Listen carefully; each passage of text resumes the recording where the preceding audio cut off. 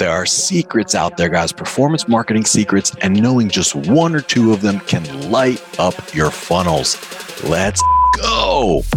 This is Performance Marketing Insiders. I'm Chris Mechanic. Join me as we go deep into the secrets of the world's elite marketing minds.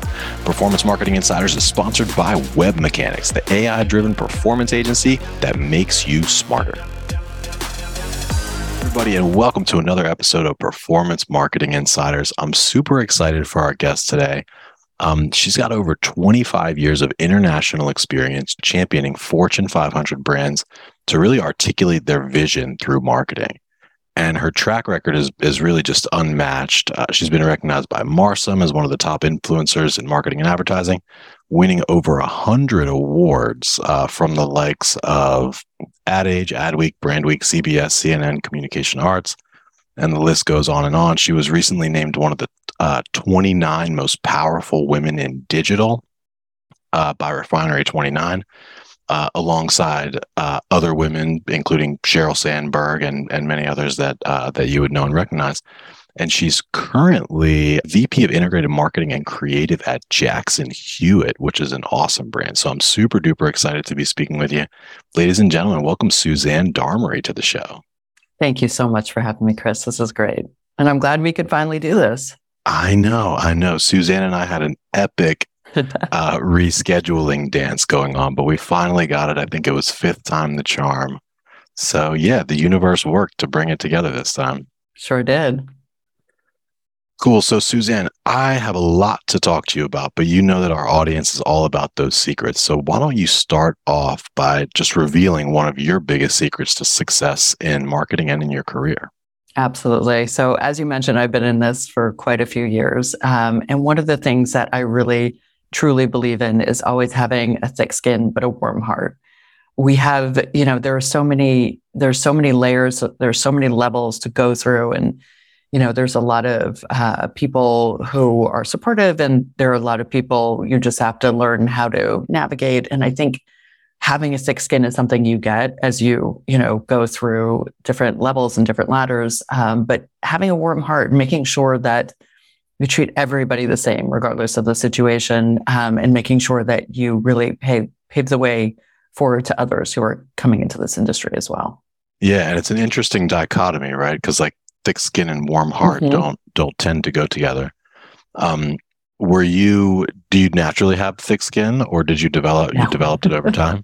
No, it was a develop over time. It was, my very first job, I was at Gray, and we would be asked to, I was a copywriter, and we would be asked to write headlines, and there'd be like 10 or 15 of us. We had 15 minutes to write the headlines, come back into this pit, and the main boss would read it and just be like, terrible, terrible, terrible, winner. And then you'd go back out and you had to do this again day after day. So just that, the moment of seeing your work just being ripped up, it's like, you have to really get that thick skin a little bit. And especially, moving on and understanding when to fight your battles and when to sort of say good enough is good enough.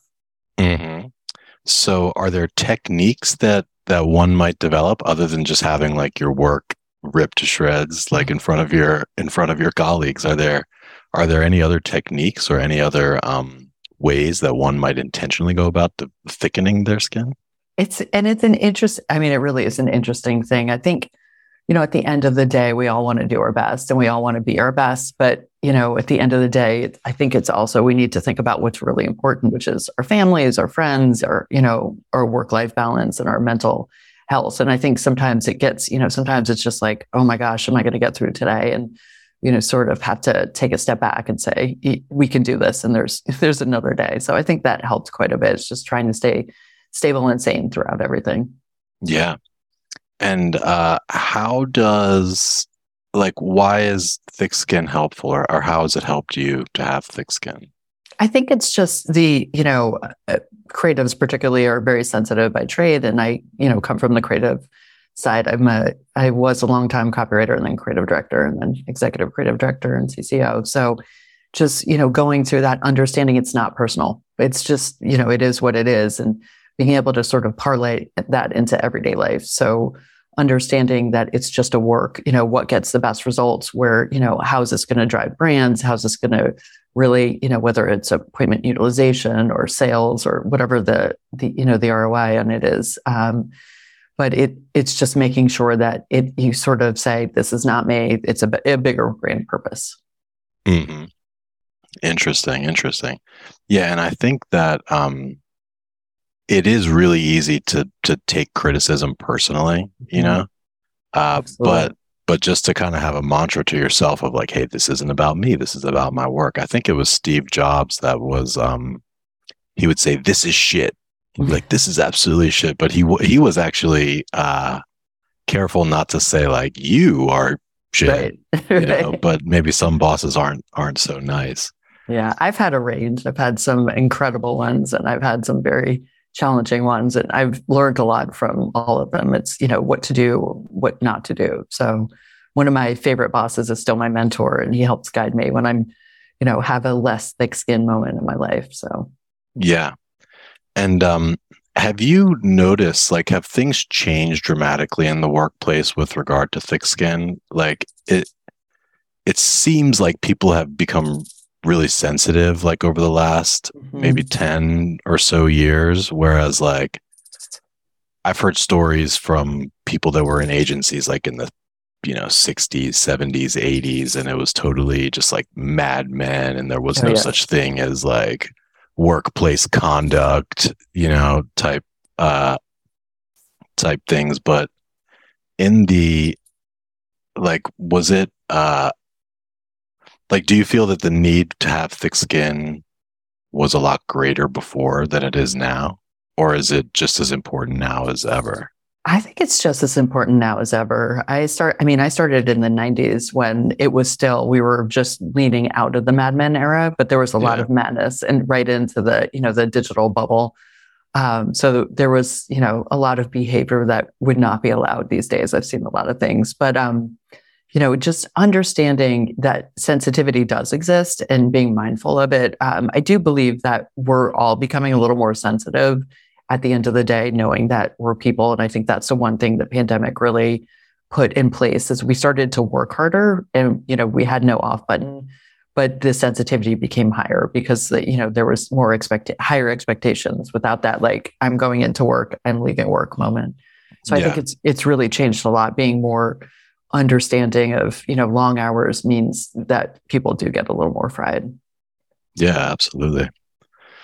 Cool. Well, let's talk about Jackson Hewitt a little bit. Yes. I know that we're in the thicket of tax season, so I appreciate you taking the time. But it looks like you've been there a couple of years, and you were coming from.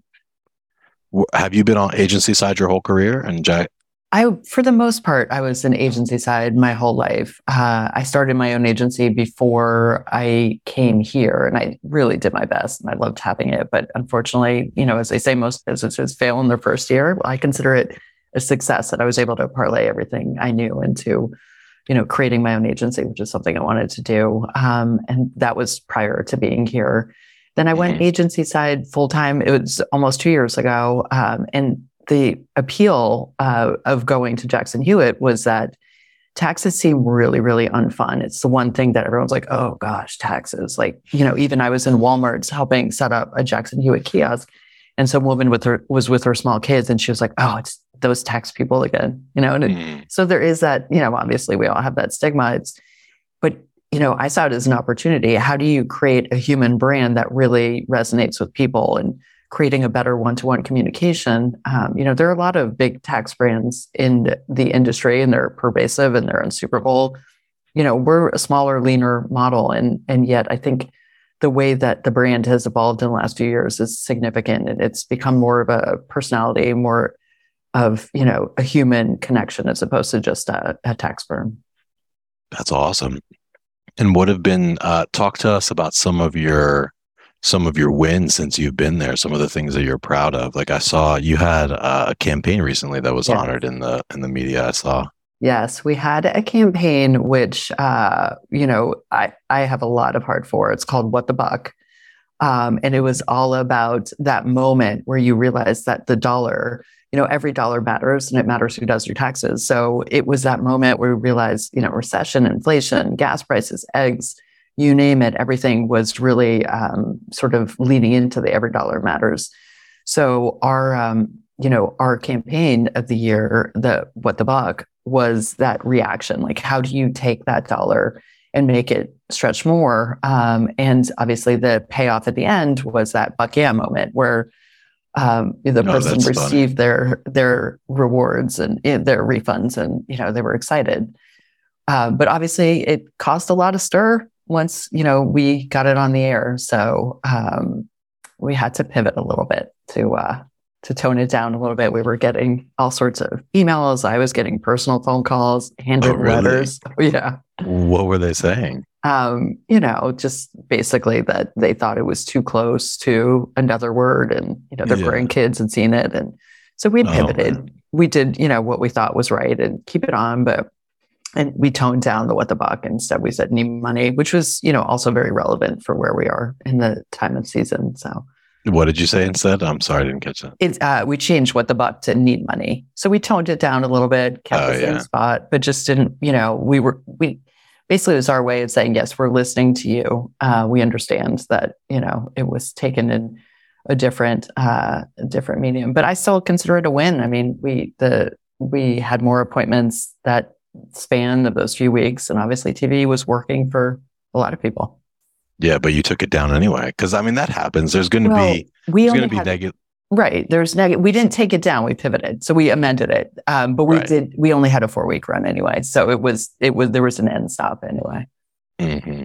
That's really interesting. So I come more from the performance side of the equation. Mm-hmm. So like my background is in search, SEO, SEM, driving traffic, conversion rate optimization. I'm curious, when you launch sort of mass media or TV or other offline campaigns, how do you think about the measurement of it? It's interesting because we are completely omni-channel, right? The TV there are a few outliers, obviously, digital you can track, social you can track. There are so many other things that we can track to actual appointment utilization. TV is more for the brands, and, we do a lot of TV, we do a lot of radio. So we're, I don't know if you're ever driving, but I feel like it's everywhere. We have a great media buy for that. And, those two things are a little bit harder to track, except you could sort of say, all right, well, this was up, this most likely drove traffic. So it's sort of an educated guesstimation, really. Mm-hmm. Do you guys have any tools or tech that you use internally for attribution? We do. We have an incredible CRM department. We absolutely do. We have a lot of tools. So it's easier. We have a lot of great partners for that as well. But it's easier, obviously, to track and optimize when you have that ability to use tools to do so. That's awesome. So since having been at Jackson Hewitt, what are some other things that you were pleasantly surprised by? I think just the fact that we make such a difference in seeing the stories of the people who, were able to feed their kids, get Christmas presents, get the tires they needed for their car to go to their job. I think the real humanity of the results, helping people get money back so that they can afford the things that they really need. That to me has been the greatest, just hearing these people say thank you and, really just making a difference in people's lives and in communities, because, a lot of our offices are in very local areas. So they know their tax pro, they, probably socialize with them, maybe go to church with them. So it's a very local business across the US. And it's just nice that it's making a difference. It's not just file your taxes and get it over with. Yeah, no, that makes sense. So this is going to sound like a really dumb question, but I'm curious, in your role, like what is it that you're doing? Like, are you in charge of TV, radio, print, or of all mediums? Yes, basically. So yes, all of the above. And it's, it's really about getting the brand right. So when I started, we had one art director in an external agency. And then coming from the agency side, it sort of didn't make sense to me that we didn't have the brands, that we were giving away the good stuff and, taking all the production stuff. So I flipped it and created an internal center of excellence and really built up, copywriters, creative directors, art directors, and a proofreader, just so that we could hold the brand internally and lean on outside production vendors to help us with TV and radio. So that makes a lot of sense. Yeah, it's more fun. People are more invested, and we live and breathe the brand day in, day out. So yeah. And then, are you guys structured? Your teams? Do you have like a brand team and a performance team separately, or is it one unit that's more cohesive? Yeah, as far as we have CRM, we have digital, and we have the creative team. So, and we all work cohesively as partners to make sure that we get the best work and optimize it and watch every day. Especially, we have such a short season. We basically have we opened stores December 6th this year, earlier than ever, and we're done April 18th. I mean, that's pretty much, we do have off-season extensions and tax resolution, but for the most part, we have a really short, condensed season. Yeah, interesting. So that's a good seg. I'm curious, what are some of the challenges? Like, what are some of the greatest challenges you're facing currently? I mean, I think overall, this year, the refunds are a lot smaller than they were last year. We don't have the credits. Last year, there were thousands of credits. And none of that is happening this year. So the people that we had in the pandemic, and this is a universal across the board thing, is that people were doing their taxes more because they could only get their child credits or the EITC credits if they filed. So people were filing more, and we've noticed that a lot have dropped off. So that's, I think that's basically a lot of dropped off, and refunds are much smaller this year. And I think that they go hand in hand. Gotcha. Anything else? Any other notable challenges that you guys are seeing? I mean, I think that's it.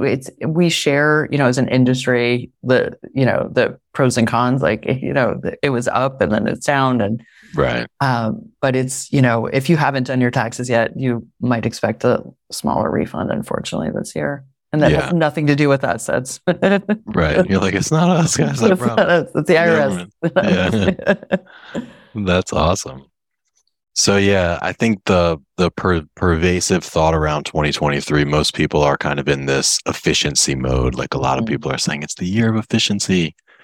Budgets generally are flat or down. Potentially goals are generally, the same or up slightly. Yeah. So most marketers are being asked effectively to do more with less. That is the fact. Yeah. That's the case. That's what you guys are saying too. For sure. I mean, it's that tightened your belts at the beginning of the year. I think particularly everyone was, really concerned about what was happening. And, now things have like gas has stabilized, inflation has sort of stabilized a little bit, but things are still fluctuating. The next thing that's supposed to be up is olive oil. So we don't know what's next as far as what is coming around the corner, but we know that people are reacting and they're trying to really just keep everything, as tight as possible. Yeah. And have you guys done anything specifically like this year or late last year to solve for that adjustment? Like, was your agency shift part of that thinking, yes, to bring the strategy in-house? Exactly. I mean, it's all part of the streamlining. Yes, it did help with that, but it was more the keeping the brand in-house. But yeah, that is definitely something, budgets change and fluctuate from year to year. Yeah. Very cool. Are you guys doing anything else to basically like trim around the corners? Like, are you looking at any new mediums or new platforms like CTV or OTT or? We do OTT quite a bit, and we have some other things, but we pretty much stayed as, business as usual this year, which is really nice. It's great to not have to do a huge change, especially because this is, as we call it, their tax season. So this is a lot of people's second tax season. And every year is so different. It's like, you'd think it would just be the same year after year, but it's really not. Mm-hmm. Very cool. Well, they are definitely lucky to have you. It seems like you're doing really awesome work. I'm excited to see what else you guys come up with this year. And it looks like, so you're coming you're coming to Jackson Hewitt straight from the agency side. Tell us just a little bit about like the chronology of your career. Like take us back to Suzanne the kid and just go from like, you went from high school, you went to college. Curious about how you got into the advertising game and just kind of like how you sort of ascended to where you are now. Absolutely. It's an interesting story, and my mom can actually attest to it. I was 14 years old and I wrote a paper, and she had it. She gave it to me recently that at 14, I wanted to be in advertising, to have my own agency, to have 2 kids, and to be paid, I think, $40,000 a year. Yeah. And she found it. I was 14 years old. And I started as a trained artist, trained fine artist through high school. And I studied at FIT, I studied in Paris. And then I went to college, and I realized that as I went to BU, that the writers just had to learn Word, but that the art directors had to do Photoshop, InDesign, and all the things. I was like, copywriter, right? It's like easy. Yeah. So that's how I ended up becoming a copywriter. And then my favorite professor, Alan Holliday of Hill Holliday, was my teacher, and I was his TA. So I was really close with him, and he was the one who actually helped me get into the business and get my job at Gray. And then I made my way up, and I was always trying to stay ahead of the times of what was next. So I went into digital really early. I went in the late 90s to start up iDeutsch. Yeah, Deutsche started an interactive division to support IKEA.com. So I wrote the first original IKEA.com, which was the changing point of my career. And then was in New York for a bit and working on interactive. And then I moved to London for 3 years to learn about the customer journey. And I freelanced there, came back, and really just, was able to pivot into different things. One of my recent jobs was at Zeta, which is, all about the data and the customer journey and the acquisition. And so I try to always stay ahead of what could be next. And, it's not what brand I'm working on or what agency, it's what do I think the next thing is. So, I sort of backed from interactive to customer experience to brands. And then into data strategy. So it's kind of a backwards journey, but I think that knowing where we're going next as marketers, as advertisers is key to sort of staying relevant and being on top of the journey. Yeah. So more on that later. I am interested in your thoughts on the future. But as you think back on your career, like aside from Jackson Hewitt, like what was the most fun you were having, or at what point were you most fulfilled and most, like engaged? I mean, advertising was super fun. In the late 90s in New York City, it was just the best. It was the who's who of the advertising world. There were very few laws, and it was before we would track anything. I was one of the few people who was like, how do we see results? And they were like, nah, don't worry about results. The budgets were huge. And, it was the Wild West. You could be as creative as you wanted. And it was so fun. And then obviously, more rules came into play, and it just calmed down a little bit. But I'd say New York City in the late 90s, working at all the big agencies was quite the experience. And, it was a wild time. There was a lot of work, but, we also had a lot of fun campaigns and just really disrupted. And that was great. The guardrails were off at the time, and then they went on. It was like, okay. And so what was it like then? Like, take us through a day in the life. How are the hours? Like, what was a typical day in the agency life? When I worked at Deutsch, I was there day and night and weekends. And I think it was after like 10, it was, I was writing every page of IKEA. Like I wasn't going anywhere. I think it was month 9 or 10 where I asked for a weekend off because my brother got engaged. And I was like, I have to go to a thing. And they were like, get fine. Yeah. So it was, but nobody cared. We were having the best time. So it was long nights, long days.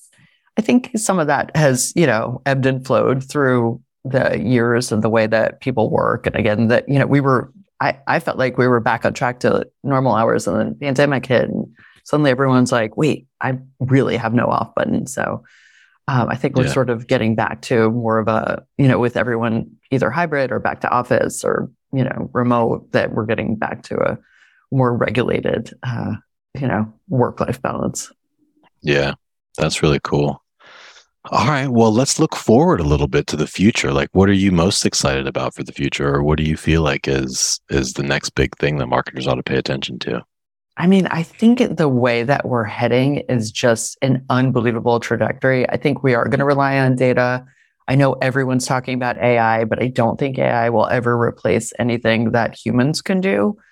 There are too many glitches. I think it can support. I think that, companies who figure out how to leverage it in a smart way will probably outperform those who can't.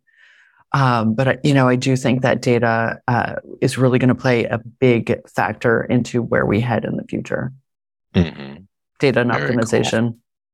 Yeah. Are you guys doing anything that you can talk about at Jackson Hewitt? Like data? I mean, I imagine you guys have massive amounts of first party data. Yeah. I mean, one of the most interesting things always, I think, for any brand is the customer funnel and how you do, from acquisition to loyalty, retention. I think that's always so fascinating to see how to, do the clusters. So that is something, that we do a lot. And it's fun. It's fun to say like, okay, we can target that person in that way. And it's great.